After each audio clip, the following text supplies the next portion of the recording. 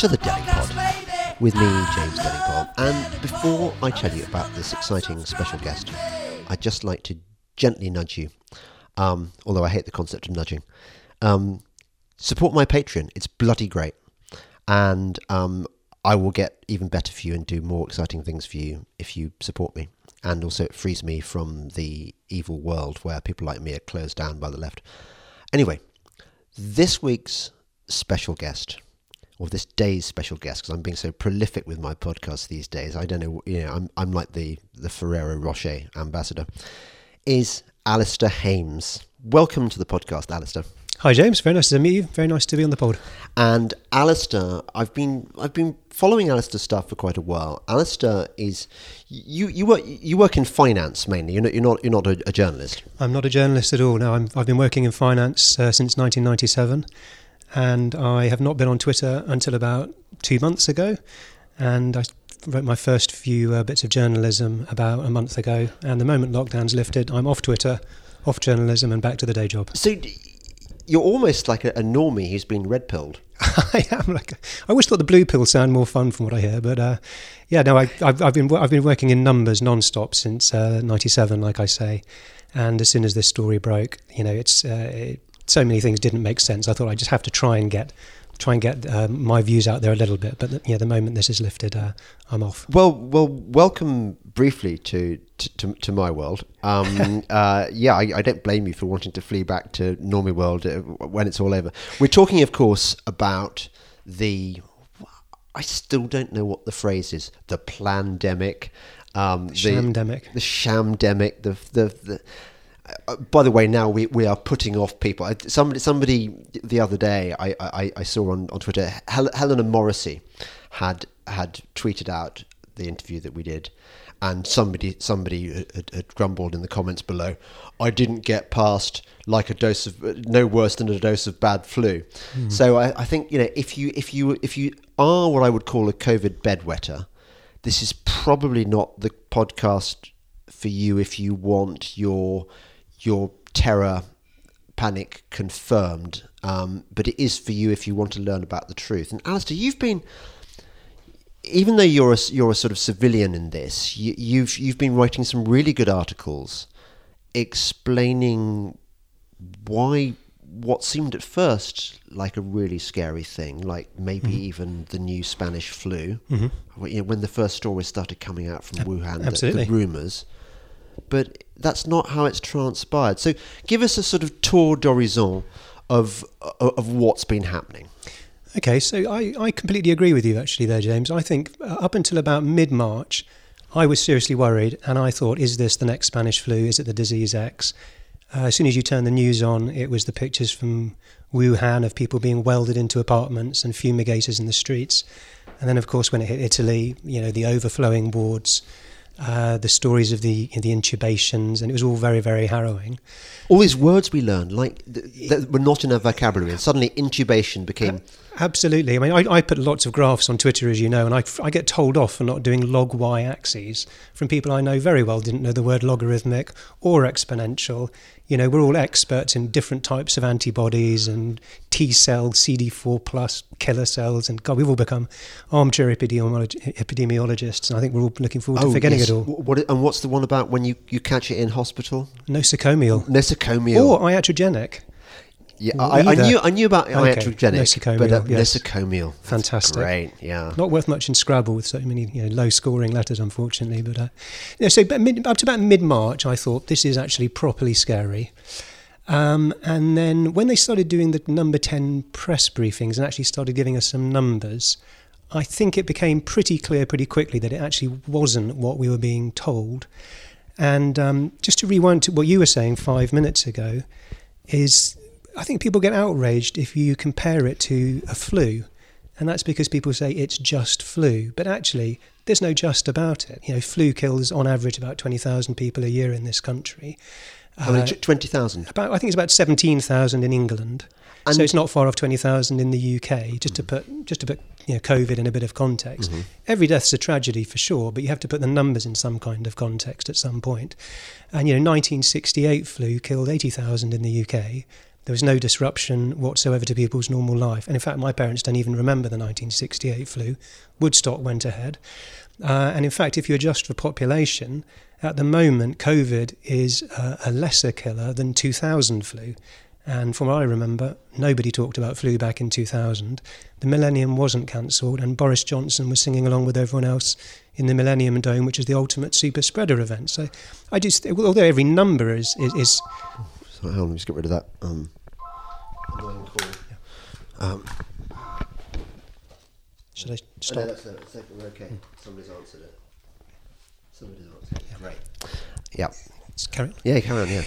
So I just think people need to put some kind of context on the numbers. And the problem is that I don't think we're very well, as a species, we're not very well set up to put a lot of these numbers in context because they're just so enormous. And so because I work with numbers all day, every day, and I'm my day job is seeing patterns in numbers.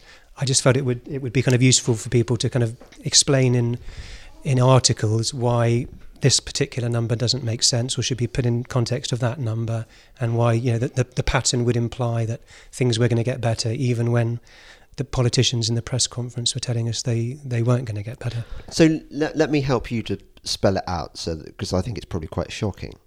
So we're up to what of deaths, excess deaths?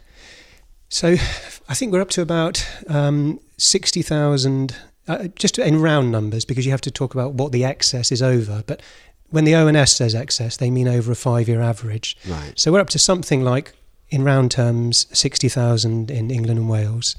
And of those, about 45,000 are people dying with COVID. Not necessarily of COVID, but with COVID. And I think most of them probably are dying of COVID, if you believe the ONS.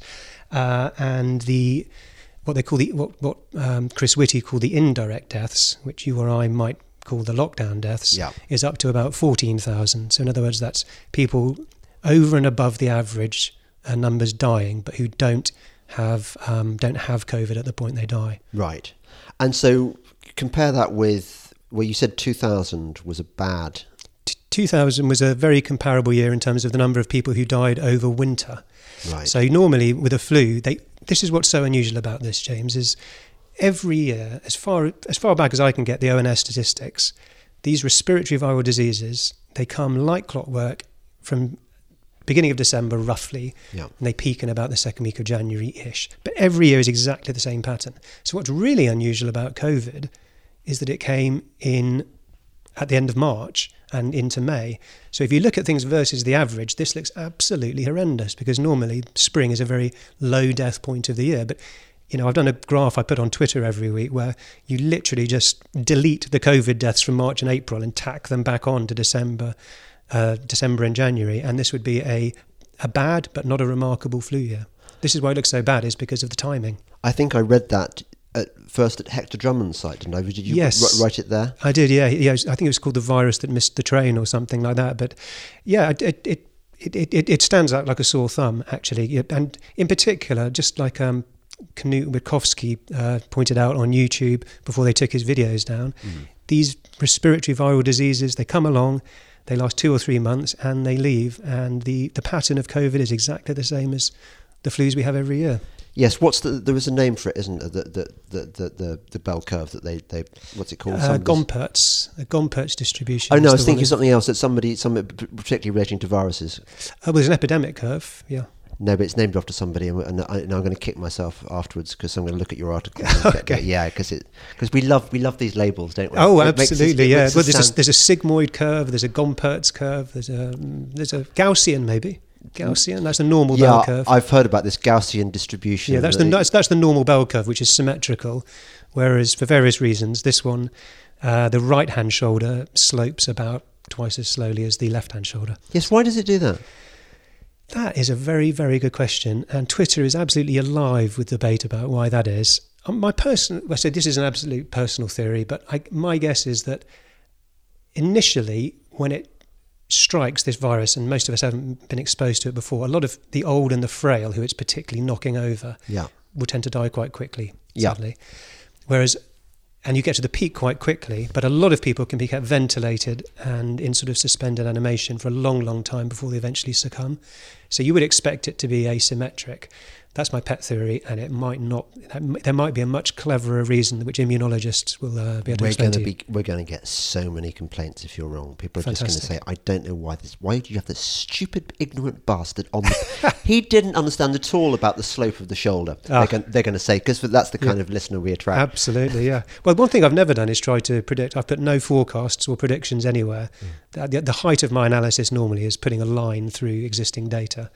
So in that sense, I'm not doing Neil Ferguson's job of trying to predict things. One of the points in one of the excellent pieces you wrote for The Critic you made was that or maybe it was for The Spectator actually, you showed this completely fake graph that I think the BBC had used to indicate that once the lockdown had been brought in, the numbers of the infection rate had collapsed.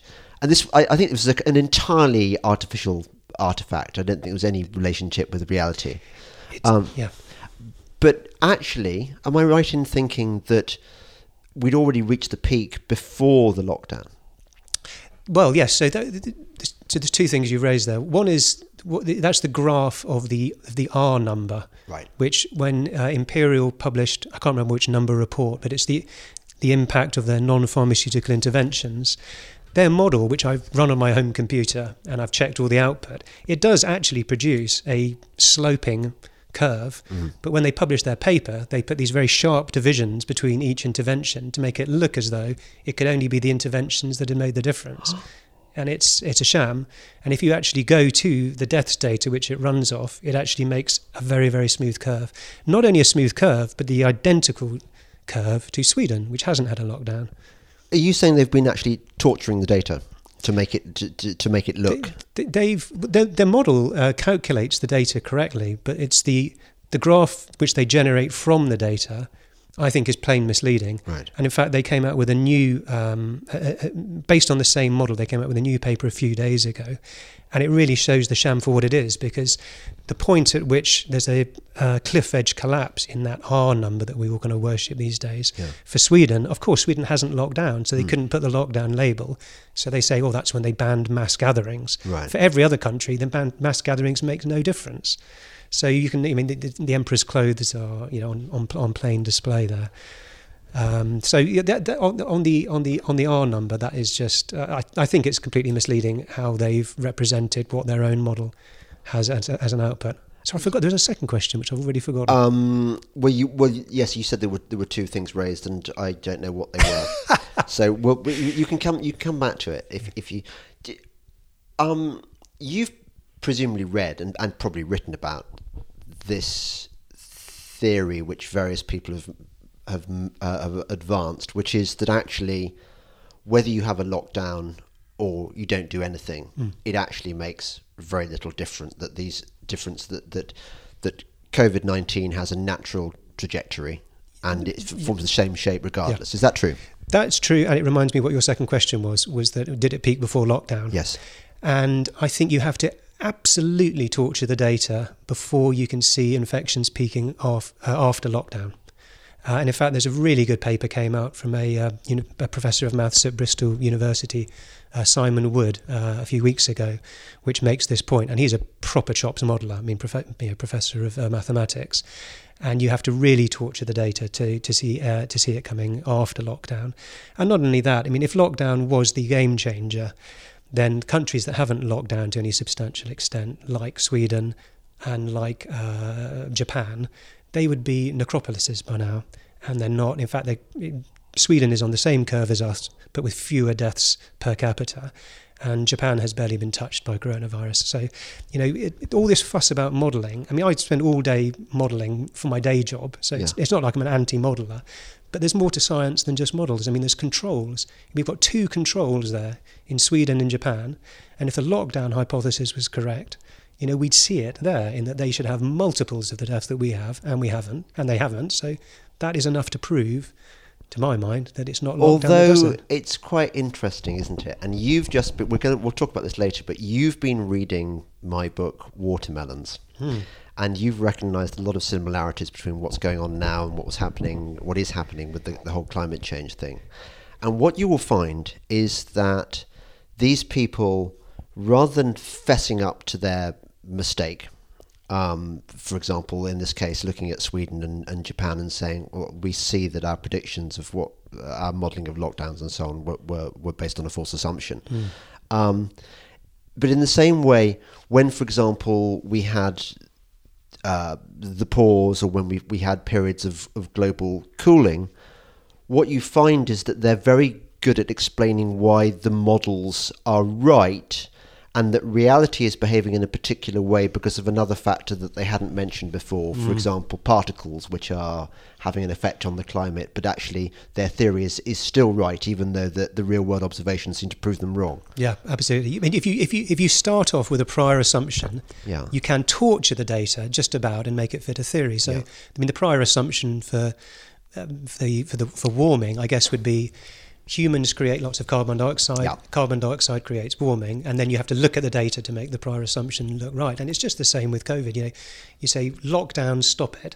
So then when we look at the data, we must be able to see that lockdowns stop it. Whereas if you just start with the data itself, that isn't the story that the data tells. Yes. You know, if you try and ignore the assumption. So, for example, if you just looked at the data and you did a kind of a pin the tail on the donkey and said, just show me where you think lockdown came in. You know, I've done this on Twitter. I've covered up the dates and said, where do you think it was? And no one gets it right. Or I've put up graphs of Sweden versus UK. I said, one of these countries has a lockdown, one hasn't.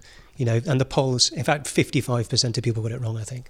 Yes. So if you start from the data, you get a totally different result than if you start from the theory. So,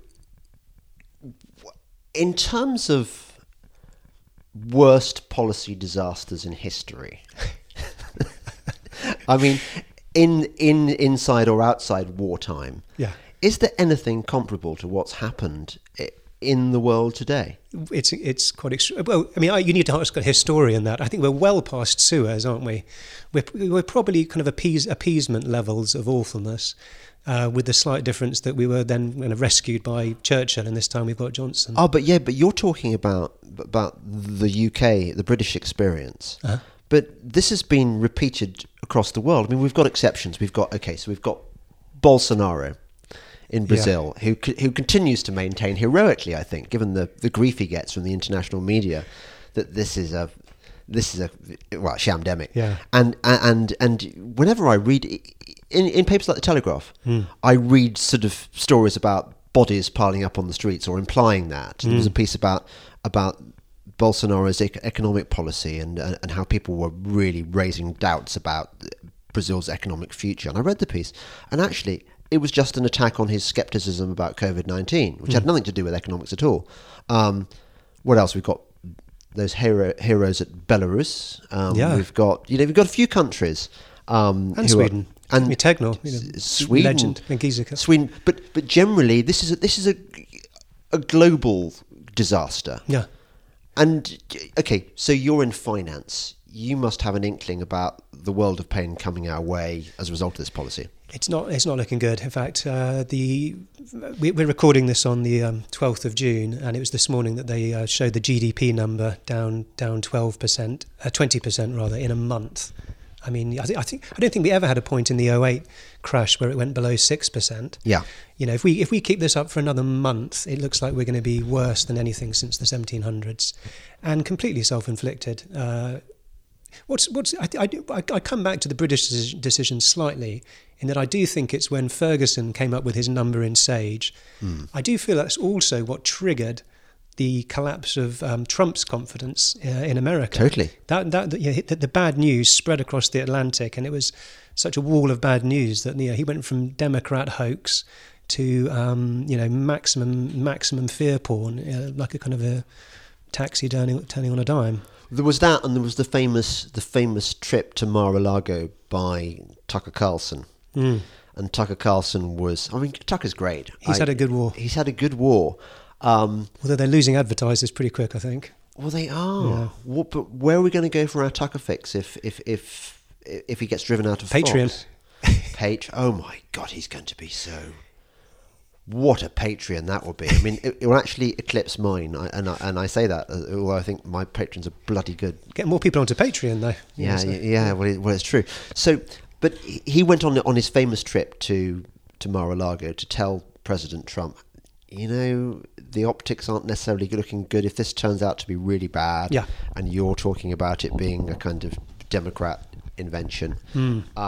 Although in a way, one wonders whether with hindsight, perhaps Tucker's visit was a mistake and actually America would be doing probably really well if It's difficult in the early stages, though. I mean, in mid-March, that would have been a huge call for Johnson. Ballsy in a brilliant way, but it would have been humongously ballsy for Johnson or Trump to say, "No, I'm pretty confident. It's a sham. We're not going to do anything." I mean, if I were Tyrant, which I'm probably not going to be, but if I were Tyrant back in mid-March, I actually think I probably would have called that first lockdown. Just the first one, just while you build a bit of capacity and just wait to see how the story pans out. Okay, so you'd have hedged. I'd have hedged, but I wouldn't have renewed it. Yeah. So we'd have had what, 3 weeks? 3 weeks, yeah, 3 weeks of lovely sunshine. Kids were breaking lovely. up anyway, and it's like someone's written the tragedy. Johnson got ill. Rab probably didn't have the authority to lift it, and then you're into another 3 weeks, and then. By then, people are so petrified that the opinion polls show that people love the lockdown, and the whole thing is gathered up. It's sort of fed on itself to become the story it's become. And where has Gove been in all this? What has Gove been doing? Do you think he's been manoeuvres, biding his time? I don't. I mean, I always thought he was kind of a voice of sanity inside the Quad, and then he's basically been silent until this morning. Apparently, saying that we're going to allow EU traffic in without the same checks that the EU will be doing on our checks, so on our goods going over there. So I think that's the first thing I've heard from Gove for weeks and weeks. He's an operator. You know, Gove listens to this pod when he goes running. I'm a huge fan of Michael Gove, I have to say. Oh, you see, the thing is, even when he does things that I fearfully disapprove of, for example, his stuff on climate change, he's bought into the green blob and he's completely wrong, and he should bloody well know this. But I love him. He's my friend, and he will stay my friend, and that's how it goes. People say, "How can you be friends with that vile, whatever they want to call him?" But sometimes you stay loyal to friends because you love them. And also, I mean, he's so articulate and intelligent. You want him inside and the funny. tent. Yeah, and funny. Yeah, he's very funny. He does the best off the cuff speech that anyone. Boris is praised for his kind of speeches and oratory and his bluff, kind of amusing, bumbling persona. But Gove wipes the floor with him as a speaker. But I want to reiterate, I do not approve of Gove's sucking up to the green blob. That's poor. It is poor. But so we've talked briefly about the economic impact, which I think you characterised as what, 10 to 15 Brexit bills. Yeah. Brexit bills. The Treasury was saying a few weeks ago that they were fearing it was going to be somewhere north of £300 billion of deficit over and above what they'd expected before the panic. Right. I think round numbers. I think the Brexit bill is something around 35 billion. And they had a worst case of it up to 500 billion of excess deficit. So that's about 10 to 15. That's about 10 to 15 Brexit bills, and as well as the costs of furlough and all the support, we're actually losing something like £4 billion of lost output a day, I believe. So it works out roughly a Brexit bill a week that we're kind of this lockdown is costing us while we dribble on. Talking about a 3 or 4 week review cycle. I mean, it should be. I think every day there should be like a sort of a dead man's handle on this legislation. That every day it needs to be kind of reauthorised, or I've got children at home who can miss an entire term of school while they're kind of while they're just fiddling around and waiting to. I think we said before we started recording that the scientists and the ministers stand in front of a graph at these 10 Downing Street press briefings, and you can see behind them there's a picture of a bell curve, and we've gone up the hill and we're right down at base camp, and they say we think we're past the peak. And the guy doing the sign language can't believe it. You look at his facial expressions and it says it all. He's appalled. Yes, we're virtually below sea level now. We're that much past the peak. Well, actually, it's funny enough. The government also publishes a report on excess mortality, and the one that came out yesterday, we're right back to normal levels again. We're back to the kind of the seasonal adjusted averages. It's basically the end of the affair, done and dusted, but still. My kids are not at school, and I'm pretty angry about it. Tell me about this the second, what's it called? The second wave. Second wave, yes. Oh God. Will there be one, you mean? Yeah. Well, I mean, I guess by definition, if you squash a sombrero and then you stop sitting when you stand up, I guess you'd expect the sombrero to regain its shape to some extent. So we've done a pretty enormous intervention keeping people in their homes. So if there is some mild bounce back while the first wave completes itself, I wouldn't be enormously surprised. But I also wouldn't be surprised at all. I'm not the guy to ask in that it's really a question for an immunologist or a virologist, but these respiratory viral diseases, they tend to go away in summer when we're all getting lots of vitamin D and we're spending much more time outside, and then they come back in winter. I mean, that is kind of what they do until there's enough immunity we've all built. I don't want to say herd immunity because it's kind of a trigger word for some people and a safe word for others. But until we've all had enough of it going around our system, it seems that you get the summer off and then... I mean, one criticism I think we can make is that if we were going to allow the virus to kind of go through our community while the vulnerable are shielded, it would have been a damn good time to do it when the weather's nice. Because if we have this overlapping with flu season, it could be nasty. But actually, looking at the reports that came out earlier this week, it sounds like the virus has been among us for months longer, or at least weeks, if not months longer. And thanks to all the public-spirited people going skiing over half-term, we've had it seeded so much in this country. It's likely completed its cycle, I would imagine. It's a damn shame that I don't have enough money yet. Obviously, this will change when my Patreon takes off. To go and do my bit for the country by having skiing holidays in Italy. Take one for the team. God, the nobility. Yeah. Of those people. It's altruism. Yeah. Damn. I could have won a George Cross. I mean, did you see that proposal? There's no. It's a mad world. My latest column is "It's a Mad World." My master's, but the insanity that we've been experiencing. I think we've had more insanity condensed into the last 3 months than in the entirety of my life put together. The proposal, for example, that the National Health Service, the failing sclerotic Stalinist system that is not an embarrassment to the world. I mean, respect to the doctors and nurses, but not to the kind of administrative staff. That this should get the George Cross. Well, it's bananas. I mean, some of them got their little care badge from Hancock, didn't they? Do you remember that? It was a little kind of thing you pin on your lapel. Oh, they didn't. What did it say? Care? It says care. Yeah, I'll send you the image. It's quite something. I think that story sank without trace. I think it was mocked quite. But at the moment, I'm not sure. I think we kneel on one day, we have to clap on another. I think we'll be doing head, hands, shoulders, knees and toes before very long. We probably will. Yeah. And that's the kind of the intellectual level, I think, head, shoulders, knees and toes, and wheels on the bus going round. I noticed something the other day. You probably haven't written about this, but the thought occurred to me. I was driving to the petrol station and I was looking at these signs saying, "We salute our glorious, heroic tractor-producing NHS workers," with rainbows and stuff. All this stuff has been pre-printed professionally, and it's obviously not the individual garage owner that's done. Presumably, this was part of the plan, because you see it everywhere. You see on shops and outside towns and stuff. You see NHS flags. Presumably, the government's propaganda department started producing this stuff, this material, to sow this idea in the... It's a bit like kind of female yak pilots in the Soviet Union in the war, you know, that we're being fed a propaganda line everywhere we go. Do you know where this came from? I've got no idea. And in fact... you didn't even notice, you didn't even have any thought about it. On the drive on the way here, a friend phoned me to say that there's bunting saying "Thank you NHS" all the way up Oxford Street today. I don't know. If we rewind, you have to kind of look at the past through the eyes of the past. And back in March, I've got lots of friends who are doctors, and I thought, God, it looked like there was a tsunami approaching. I mean, they were really fearful, and they didn't know what we now know, and they were looking at the pictures from Bergamo and from Wuhan. Yeah, they were absolutely petrified, and I thought, God, these guys are really brave. I was out there clapping the first couple of times. I thought, fantastic. I know. You I don't anymore. bedwetter. I'm the miserable guy who doesn't now. Right. But what's bizarre is this sort of performative, cultist love of the NHS now, which means you can't look at it objectively.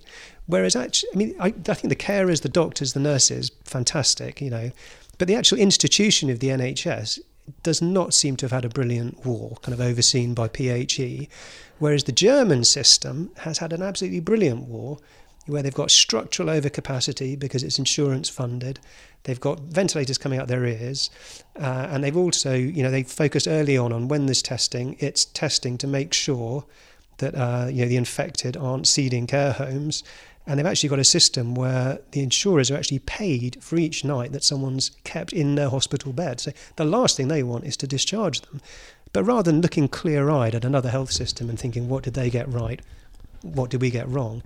We've got such kind of group love for the NHS. I don't think people will look at it in a clear-eyed way now.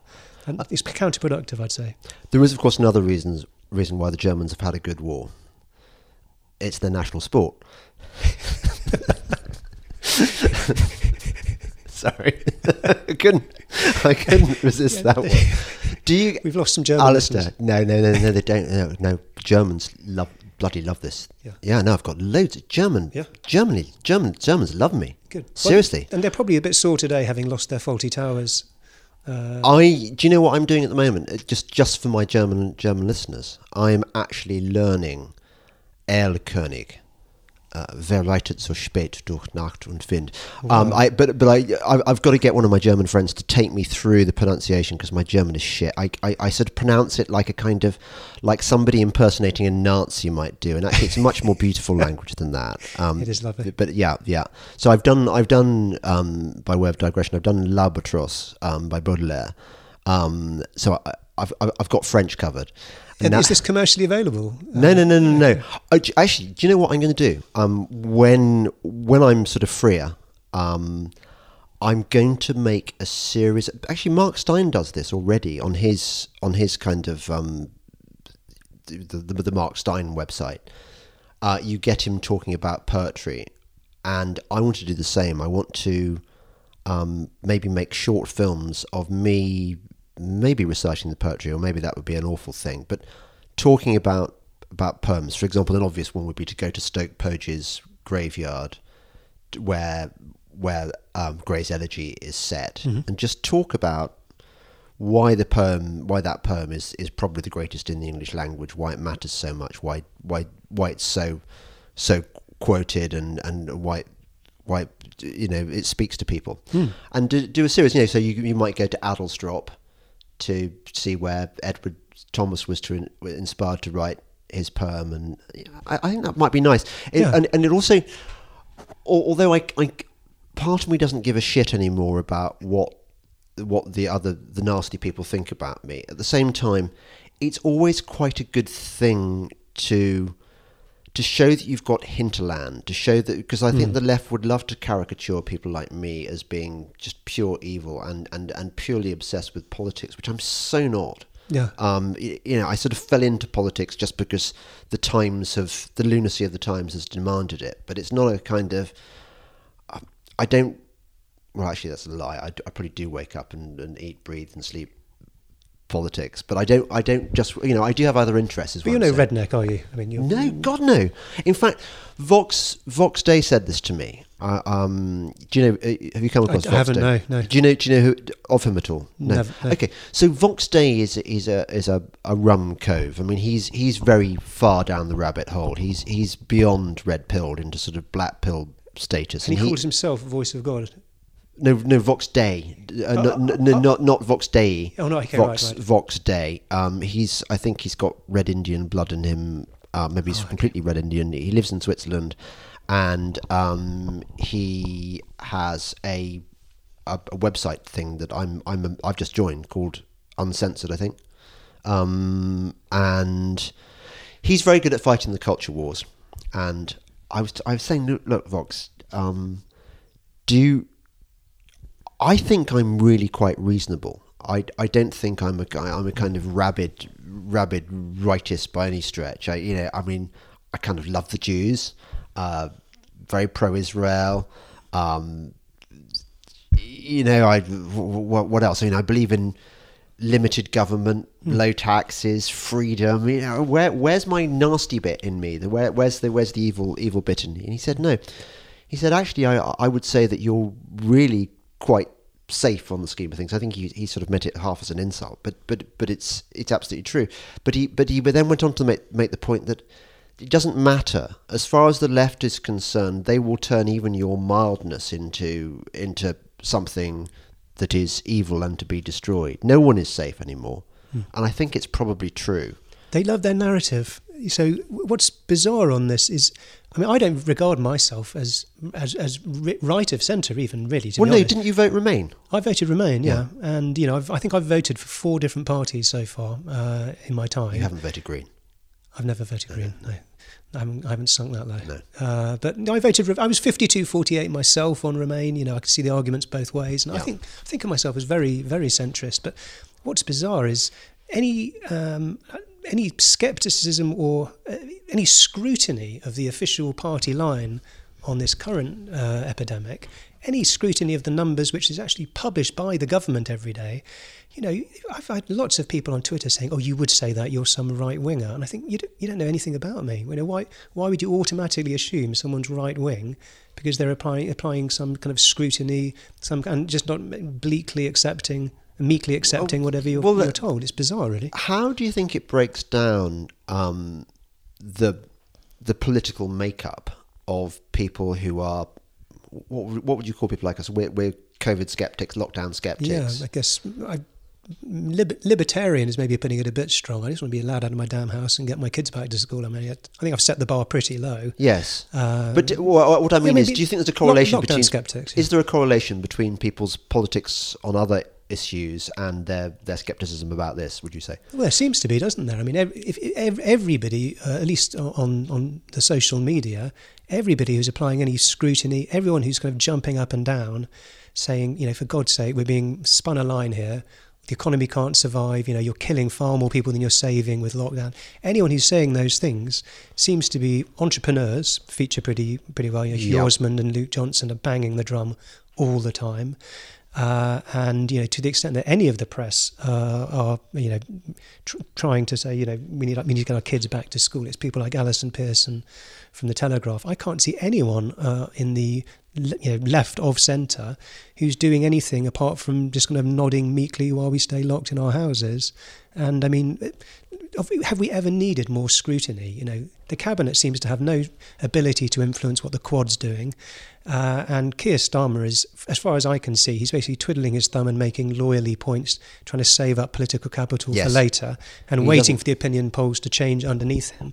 But he's not banging the table and saying, "Hang on, you're saying X, but the data says Y." He's absolutely useless. You raise a good point there. Isn't one of the many disappointing aspects of this plandemic, whatever, that we've got these daily meetings, the daily briefings, where these spokesmen for the government are supposed to be held to account by our fearless media, and every time our media has been asking completely the wrong correct questions. Totally. Unbelievable. And they've actually got the chief science officer, the chief medical officer there. They can actually ask them the things that, once you peel the top of the story back, the really interesting questions are things like, why are you checking for antibodies? What's the other parts that may be a much more useful part of the story? How can contact tracing possibly work if the ONS says that 80% of people don't have any symptoms? How can you possibly expect to control this? No one's asking the most basic questions that, you and I can teach, we could teach young children why contact tracing couldn't work, just using marbles in bowls and say, you can see that was an absolute turkey. And day after day, they're saying this is our great hope to let us out of lockdown. Well, just explain briefly why contact tracing can't work. Yes, well, if this was something where everybody who gets ill has symptoms, and you can get to them all, during the period while they're infectious, contact tracing as a concept can work and does work, and works all the time for epidemic.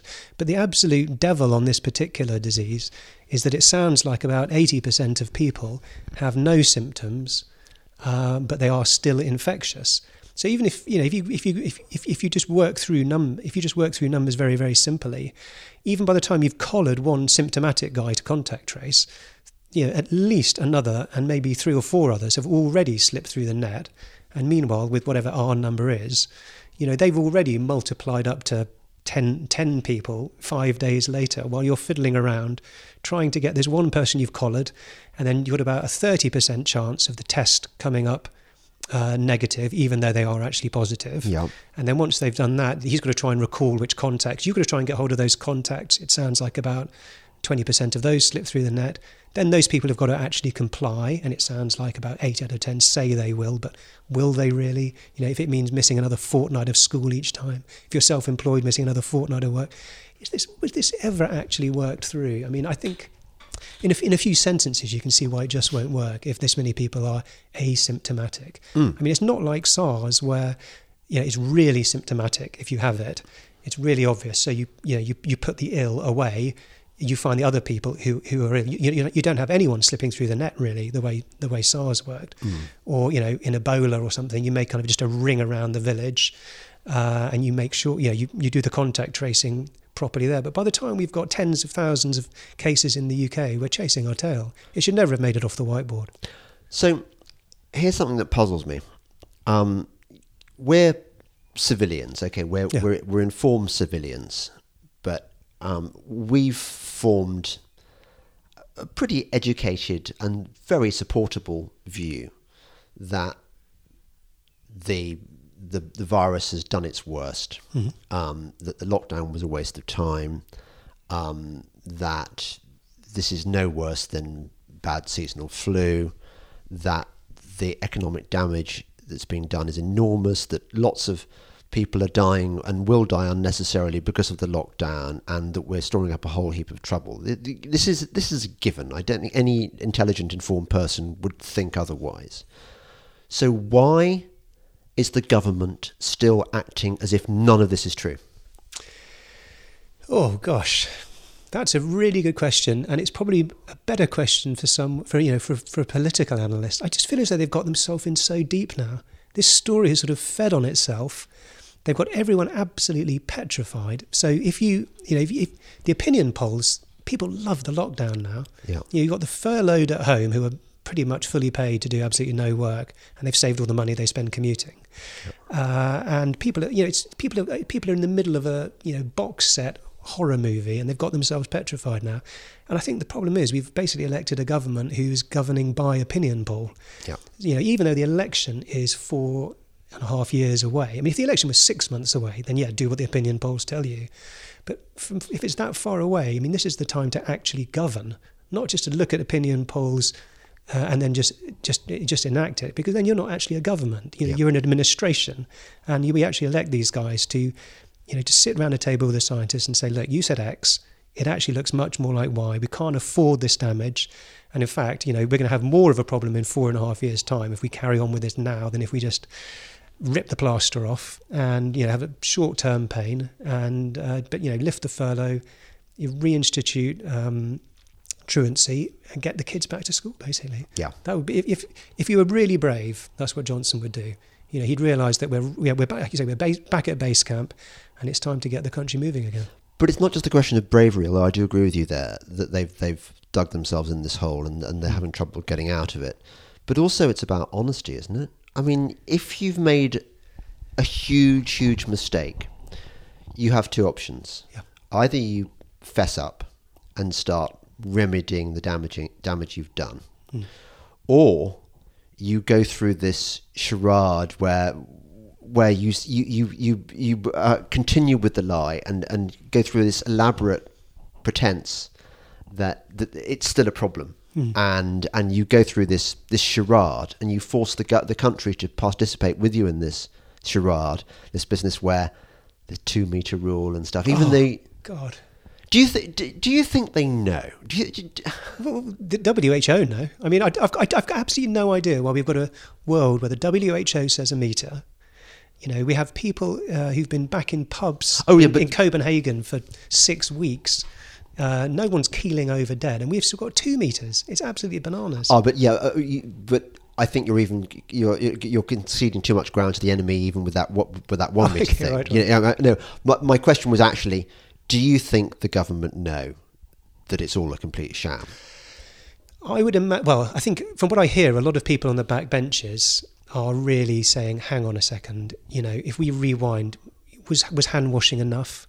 Was just people being just you've got a scary story out there, so people automatically adjust their behaviour a bit, and it just looks like we're on the same curve as Sweden. And when you look over to other countries, they must be thinking, hang on, never mind how the electorate's going to judge us, how the history book's going to judge us, because there will be history books to fill a shelf written about this. But do they want a chapter to themselves? But I don't think they care about the history books. I think they just care about the short term. But I think they care about the inquiry as well. That's for sure. But they're gonna choose somebody they're not going to choose Jonathan Sumption. That is for sure. They're not going to choose him. They're not going to choose you. No. They're going to choose Lord Biddable of Wank, and Lord Biddable of Wank is going to find that yes, well, mistakes were made, but it was in the context of the blah blah blah. It was understandable, and it amazes me that the main thing that what's that cranky woman in Scotland called? Sturgeon.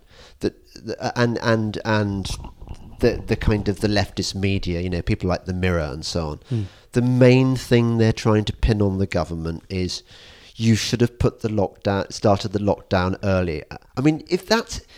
There are so many more stronger criticisms you can make about the government's policy. Oh yeah. So many more on-point criticisms you can make than they should have started earlier. What does that? Who cares about that? It's where we are now. The lockdown coming in earlier would have made no difference. I mean, if you want, with the benefit of total hindsight, what we could have done is actually close the airports in sort of mid-January, because it sounds like most of our cases were seeded from Spain and Italy and France in that half term. But who could have possibly known that? I don't think the government would be hung on that. But what the inquiry I think will focus on is the care homes, because unlike other countries, we were actually discharging knowingly positive cases into a care home. So you've got a petri dish. We were dropping germs onto that petri dish, and it's a scandal. And the numbers are petrifying. Oh, not petrifying. They're scandalous in that in England and Wales, 37% of the deaths are care home residents. That's 0.6% of our population. Now, they are older and frailer anyway, so you would expect them to be very, very disproportionate, but not that disproportionate. I mean, we've actively, I think, pushed the infection levels in care homes well above what they should have been. And I think a couple of weeks ago in Scotland, I think over 60% of people dying were actually dying in care homes. Yeah. So the care home scandal will be a massive chapter in the Royal Commission that must be coming down the tracks. Yes. But you're right. By the time that it'll be some biddable lord, it'll be 10 years later, and they can say, "Oh, we did the same as France, the same as Spain, the same as Italy," and because we did the same as the people who haven't done very well, you get the group think and you can't be shouted at. It's just the same as in investments. If you do the same as the next guy and you end up with the same track record as the next guy, you don't get shouted at. If you're the maverick who thinks he's seen the opportunity, if you get it wrong, then you're absolutely screwed.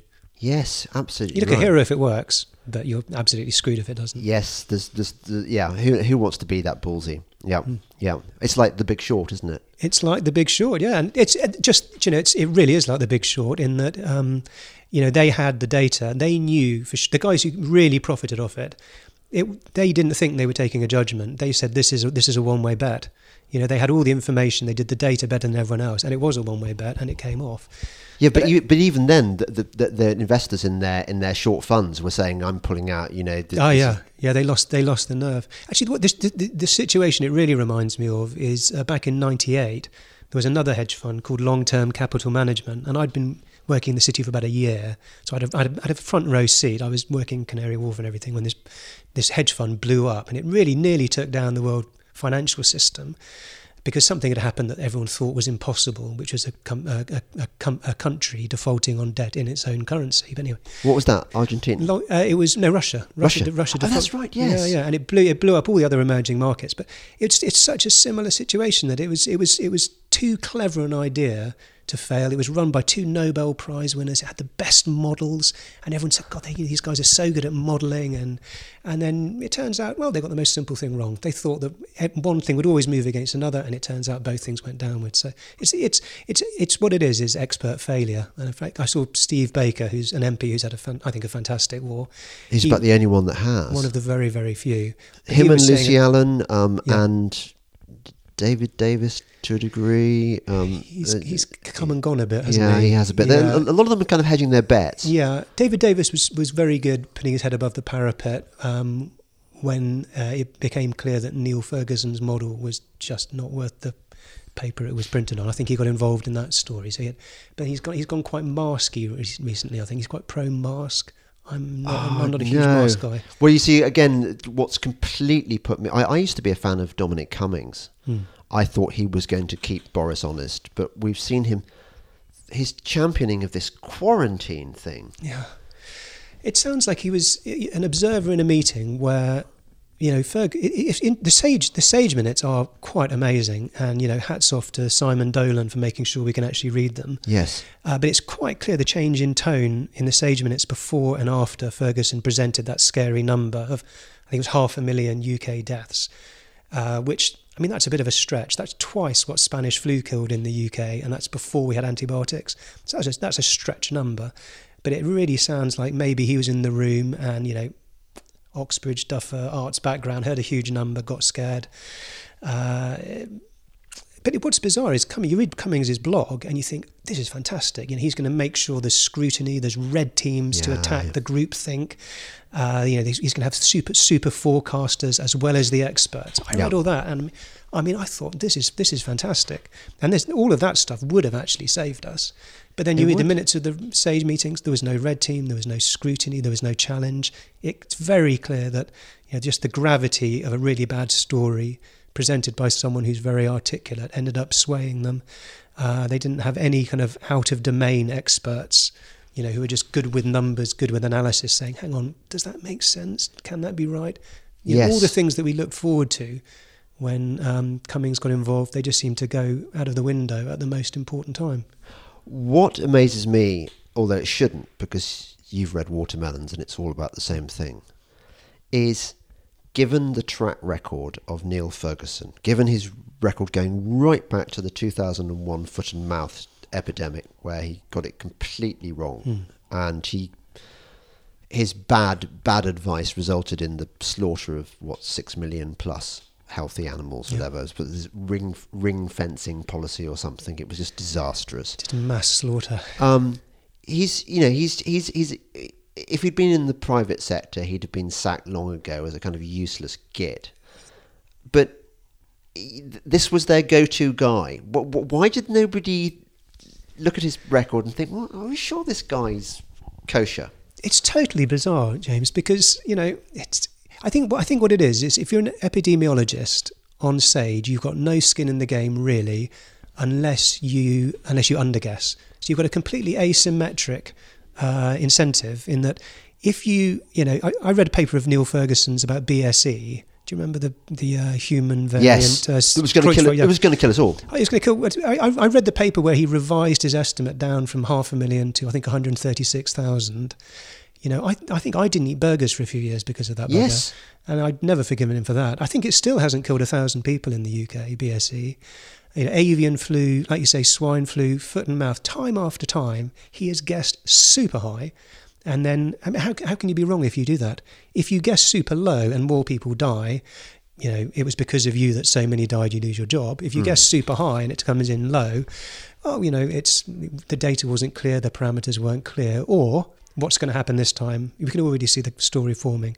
Because of our prompt action, we stopped 500,000 people dying. The stories, exactly, they have. They've actually said this. Yeah. They are that brazen. It's incredible. It's as if Sweden doesn't exist. It's as if you couldn't see what is happening in Tokyo or Japan or Belarus. But to be fair, it's not actually an unreasonable assumption that most people won't. They're not going to get found out because look at the way it's been covered in the media. Yeah. This is one of the most puzzling things about this this whole weirdness. We touched on this earlier when we talked about the questions not being asked by the press in these meetings, the government ministers and scientists not being held to account. If you look at the reporting on this shamdemic in everywhere from the Daily Mirror to the conservative papers like the Telegraph and the Mail, what you find is that they've been really pushing the government's propaganda narrative. This is a very serious business. We don't want to jeopardise our NHS. This is a serious disease. Look at these numbers. But how do you explain that? There's been no critical thinking at all.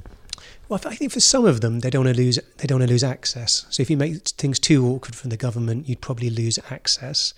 But I mean, frankly, if it bleeds, it leads. The fear is such a fantastic story. There's a sort of human element for people who have actually lost relatives. And it's just sort of so fun to be petrified, isn't it? We all watch horror movies, and the story, this is the ultimate horror movie we're all in. And I think it's basically what their readers want. Yes. It's also, there's so many different bits that they can have a snipe at the government and see the ministers squirming at the press conferences where the different bits are, the different critiques are put to them. But they just don't seem to want to engage with the kind of the guts of it, which is that, is this actually just a completely different story than we were originally told? I'm not sure. I mean, I haven't managed to see much agenda behind it personally, apart from, I'm just not sure that some of them are numerate enough, basically, to have seen through the story. Yes. But let me ask you, because you're reading Watermelons at the moment. What? It's a while since I looked at the book. What parallels have you noticed? What have you been? Were you a climate skeptic before you read the book, by the way? I'm a skeptic about everything in life. I mean, it's become as a tick after a while that if you say a number, after a while you can't help thinking, hang on, what's that number in the context of this? Or like the recent story with the police, white police brutality against blacks in America. My absolute instinct is immediately to say, okay, well, hang on, how many white people are killed by white policemen in America? Is it different if they're armed? Just always wanting to put context. On Watermelons, I guess one thing that's really clear is the way that the academy closes in on itself. Yeah. So the moment there's any scrutiny from outside the system, you're rounded on, how can this guy say this? He's not, why should I take him seriously? It's not in a peer-reviewed journal. And I think that's a huge parallel. And I think like we said maybe half an hour ago, it's starting with a prior assumption, and that prior assumption creates so much gravity that the scientists just cannot get it. They can't get past its event horizon. They're constantly dragged back to this idea: lockdowns must work because it's common sense. But actually, I'm just not. These viruses don't make sense. I mean, you can fit 100 billion viruses on a full stop. These things are unimaginably tiny. And they live. We've got loads living in us, apparently. Yeah, we've got bacteria. The bacteria in your tummy have viruses that attack them. Your gut has viruses on the lining so that bacteria can't get through your gut. I mean, the whole thing is absolutely fascinating. But I think the human brain is just not really built to work. The common sense and the reality of a virus and the maths of an epidemic, it's not something that's intuitive at all. But I think what it is they started with this prior assumption, and they've never got around the idea of being able to just look at the data and say, hang on, let's imagine we didn't have that prior assumption. Would the data make sense? I don't think they've really done that. No. We were talking earlier on our walk about a friend of my wife's who lives in your fair city, and she believes all this shit. She's invested in COVID-19 being a serious problem, and I think she'd be horrified to think that it was no worse than bad flu. Because she's experienced. Several friends have had it. And it's really, really bad, and they've been really, really ill.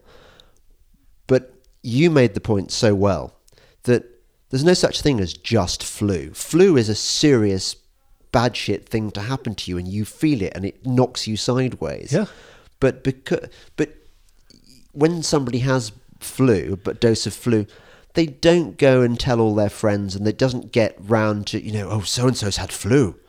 Yeah. But this one, because we've given it a name and because it's in the news all the time, suddenly, if you get this thing, isn't it something to do with our culture of victimhood? That we victimhood confers power and importance on you. Yeah, but also it's got such a great brand name, COVID-19. I mean, if it was sort of called H5N3 or something, you wouldn't. I had swine flu in 2009. That bloody nearly killed me. That was horrendous. But swine flu, you don't sound very alpha male going around. You're making it sound like you've had some kind of pig virus. But I think what a huge failing is allowing just flu to become a thing, because there's no just about it. It really doesn't seem to be affecting children or young people or people with, healthy immune systems or people without serious pre-existing conditions, which when they die, we call comorbidities. But if you're under 40, effectively the risk of getting COVID is completely ignorable. You've got more chance of being hit by lightning than you have of dying with COVID. If you're under 60, you've got way more chance of drowning. And regardless of your age, unless you're already very ill, you've got way more chance of dying on the roads. About a 50% greater chance of dying on the roads. The thing I would be keen to know, although I think I know the answer already, is how it relates to your chances of being killed by a shark. Well, I haven't got that number off the top of my head. I think the chance of being killed by a shark is roughly nil, isn't it? I think error. The international shark research files say that there are roughly 5 deaths by shark per year. So within a rounding error, that's nothing, isn't it, basically? Yeah. So, it does remind me of the fact that when they brought Jaws out, that saved huge numbers of lives, the Jaws movie, because people didn't go swimming so they didn't drown. Is that right? Yeah. So it's one of those counterintuitive things, like, after 9/11, people didn't fly because they were so scared. So loads more died on the roads. Yeah. And this is of a piece with, you have Matt Hancock in front of a lectern with hazard signs all around it saying, stay safe, protect the NHS, stay home. What happens is that people ignore the tight chest, the funny numb arm, the dizzy spell, and they die at home.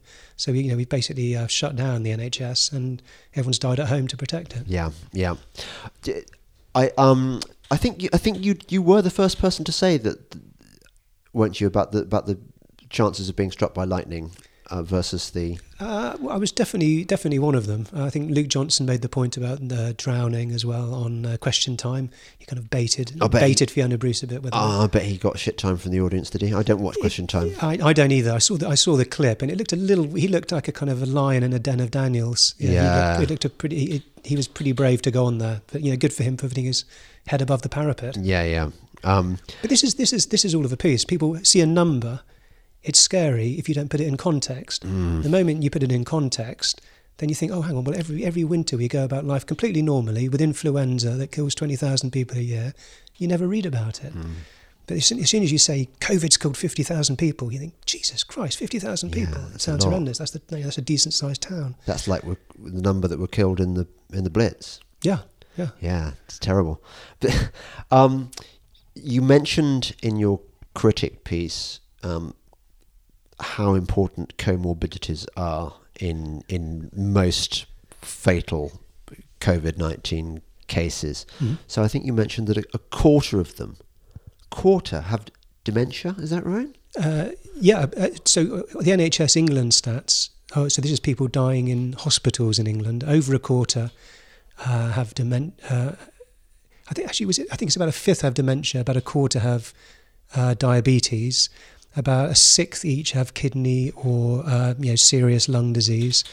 But the people, so 95% of people who are dying have got comorbidities, and that doesn't mean just like a background illness. That means something that will be a cause of death. They're well on their way out already. They're very poorly people, and in fact, they haven't just got one of these things. So the ONS came out with some statistics a few weeks ago, and the average person who dies has got 2.5 comorbidities. You can't have half a comorbidity, but on average, someone's got 2.5 comorbidities and is aged over 80. Now that tallies with the Italian data as well, where the average age of death is 81, and people had 3 serious illnesses that would be a cause of death. So, I mean, every life is precious, but you have to, at some point, acknowledge this is predominantly knocking over people who are very old and very ill. It seems to me that this is a point that is not often discussed honestly, because we are squeamish about death. I mean, you look at how the Victorians treated death. I mean, death was so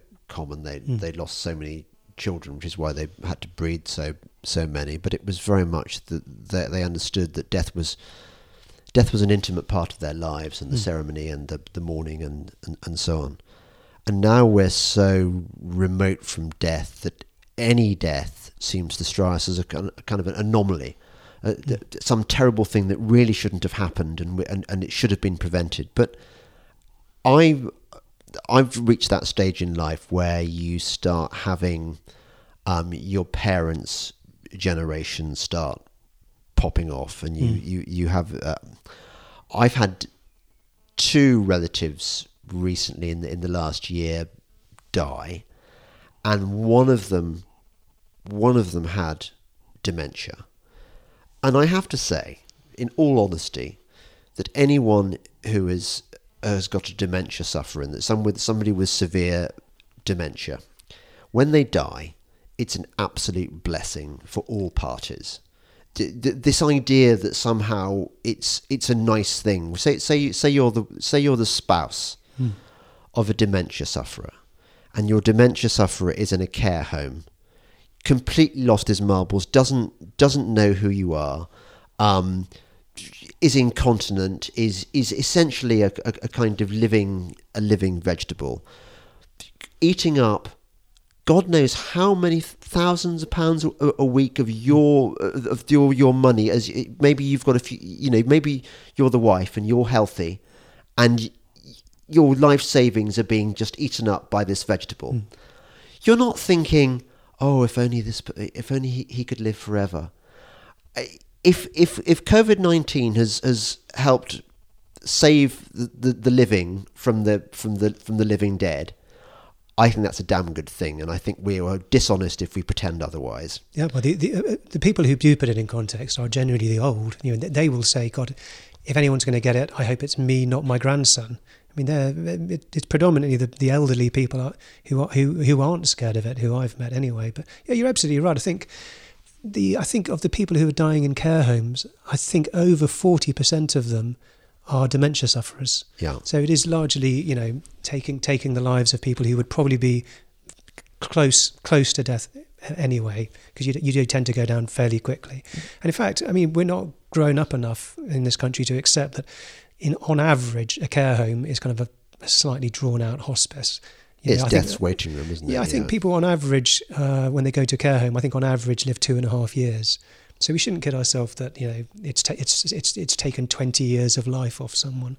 This isn't the same tragedy as, for example, if you go back to swine flu again, I think 80% of people who died in swine flu were aged under 60. So there's been a lot of active, including almost you. Nearly took me, yeah. That was pretty horrific. But it's something that a disease that takes the young must be much more scary than a disease that takes the old. And you can't just look, this killed 20,000 people, this killed 21,000. You do also have to put it in the context of who is it taking. So, before we go, how far down the rabbit hole do you want to go, Alistair? I mean, do you have any... You presumably listen to my Dolores Cahill podcast. Yes. I mean, there's some dodgy shit going on, isn't there? Even if you're not, I'm not David Icke. Yeah. But I'm going to get on this. I'm going to get on the podcast. I'm becoming more and more in tune with David Icke as time goes by. The WHO, Dr. Fauci, there's China. Yeah. There's some interesting stones to look under. That is for sure. I mean, the WHO's had a pretty appalling war, really, in that their first instinct was to immediately say, "Hasn't China done an incredible job?" As opposed to, "God, you gave us that that DNA profile or RNA profile very quickly. That's you got that much quicker than we'd have guessed." I mean, one thing is, it's a hell of a coincidence that it starts in the same city that has a Institute of Virology, where they were looking into not that it was created as a weapon, but they were actually looking into, effectively splicing SARS viruses onto something else with a spike protein. Matt Ridley had the story. As you do, and I think it was actually, wasn't it University of North Carolina that was working with them, but it is a hell of a coincidence that it happens to be in Wuhan, and it's particularly given that there's been a couple of SARS escapes from labs. So if I was the WHO, I think my first instinct would have been, hang on, is there something else you're not telling us here? Yeah. Because as soon as the WHO speaks, it has gravity. The media will swing behind it. YouTube will start censoring videos that don't cleave to the party line, and it creates a tide you can't swim against. This is the worrying thing, isn't it? That we've got the mainstream media has been pushing the official narrative, barring a few licensed gestures in the form of their right-wing columnists like Sherelle Jacobs or whatever, who've been fairly robust. The news pages have not been robust. The newspapers have just been regurgitating propaganda. And yet, if you want to find the counter-arguments, you have to go into the sort of darker, weirder recesses of the internet, sort of obscure places like good old Hector Drummond's site or my Patreon or whatever. But worse, you get Facebook and YouTube increasingly censoring you for mentioning hydroxychloroquine, for example. It's actually scary because you have someone like Knut Witkowski. Yeah. He's a biostatistician. He's part of the academy. You would imagine he puts a very well reasoned argument that this looks like a normal viral respiratory disease, in which case not only should we expect it to do X, but also what we should really do is exactly what Sir Patrick Vallance was saying back in March: protect the vulnerable, create a cocoon around them and let it fly through the rest of everyone else. So, but you ignore that view, you can actually create thousands or tens of thousands of deaths. But how do you find these alternative views? It really takes it takes a lot of finding of the stone that you want to look under. I think it's really quite sinister. And the social media that you'd think would be an alternative to the mainstream media, they're censoring on just the same basis. So it's becoming harder and harder to find the rabbit holes you want to go down. Before we go, given your job, I know you're not allowed to give financial advice, but nevertheless, you must have noticed that the way the world's changing, there are going to be some opportunities, aren't there? What do you think is going to be? What's going to be looking up for if you're an investor? Oh, crikey.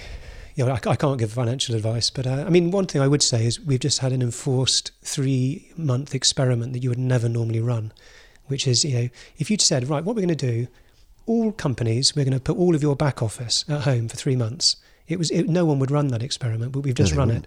And, I've got friends who run pretty decent sized companies, and they've all suddenly realised that, hey, not only does it work absolutely fine, them doing it remotely, but actually they've realised how much they're saving not having to commute into London. So maybe moving particularly back office function out of London, I'd be probably a bit nervous if I was a London office investor. Maybe education as well. The public schools in particular have really got their act together on remote learning.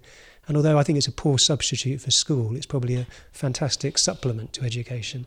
So, Zoom has done pretty amazingly.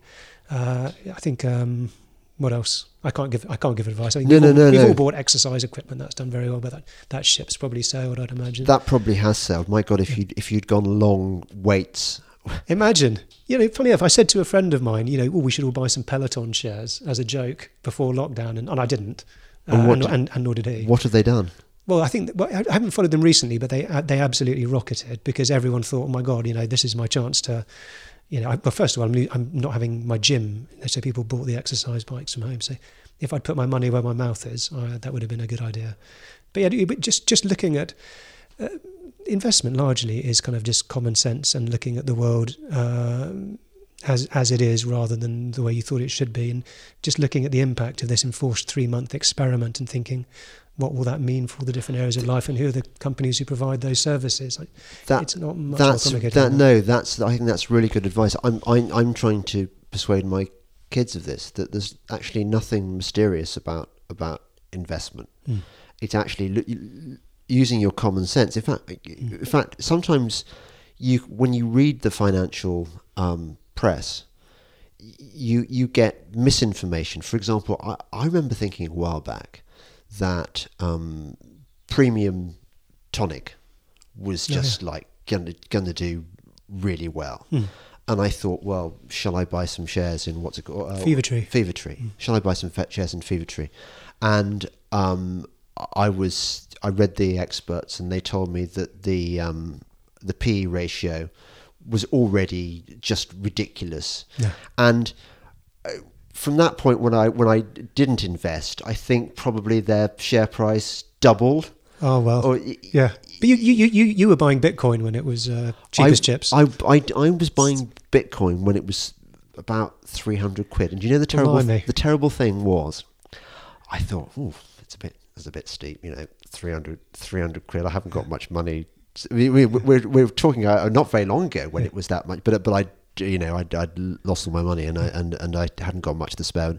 It was more of a kind of a gamble. Yeah, but you're right. I mean, all my good investments. I have to do an investment special one day because actually I think investment is a fascinating subject. Oh, it's what's particularly interesting about it actually is that although there are quants who make algorithms, fundamentally most investors are humans, and so behavior is such a humongous impact. It's difficult to model, but it's very easy to kind of just feel in your waters when tides are turning. And when fear was at the absolute maximum back in April, that would have been a fantastic time to buy the cinema shares and the restaurant shares that everyone else was dumping. It would have been.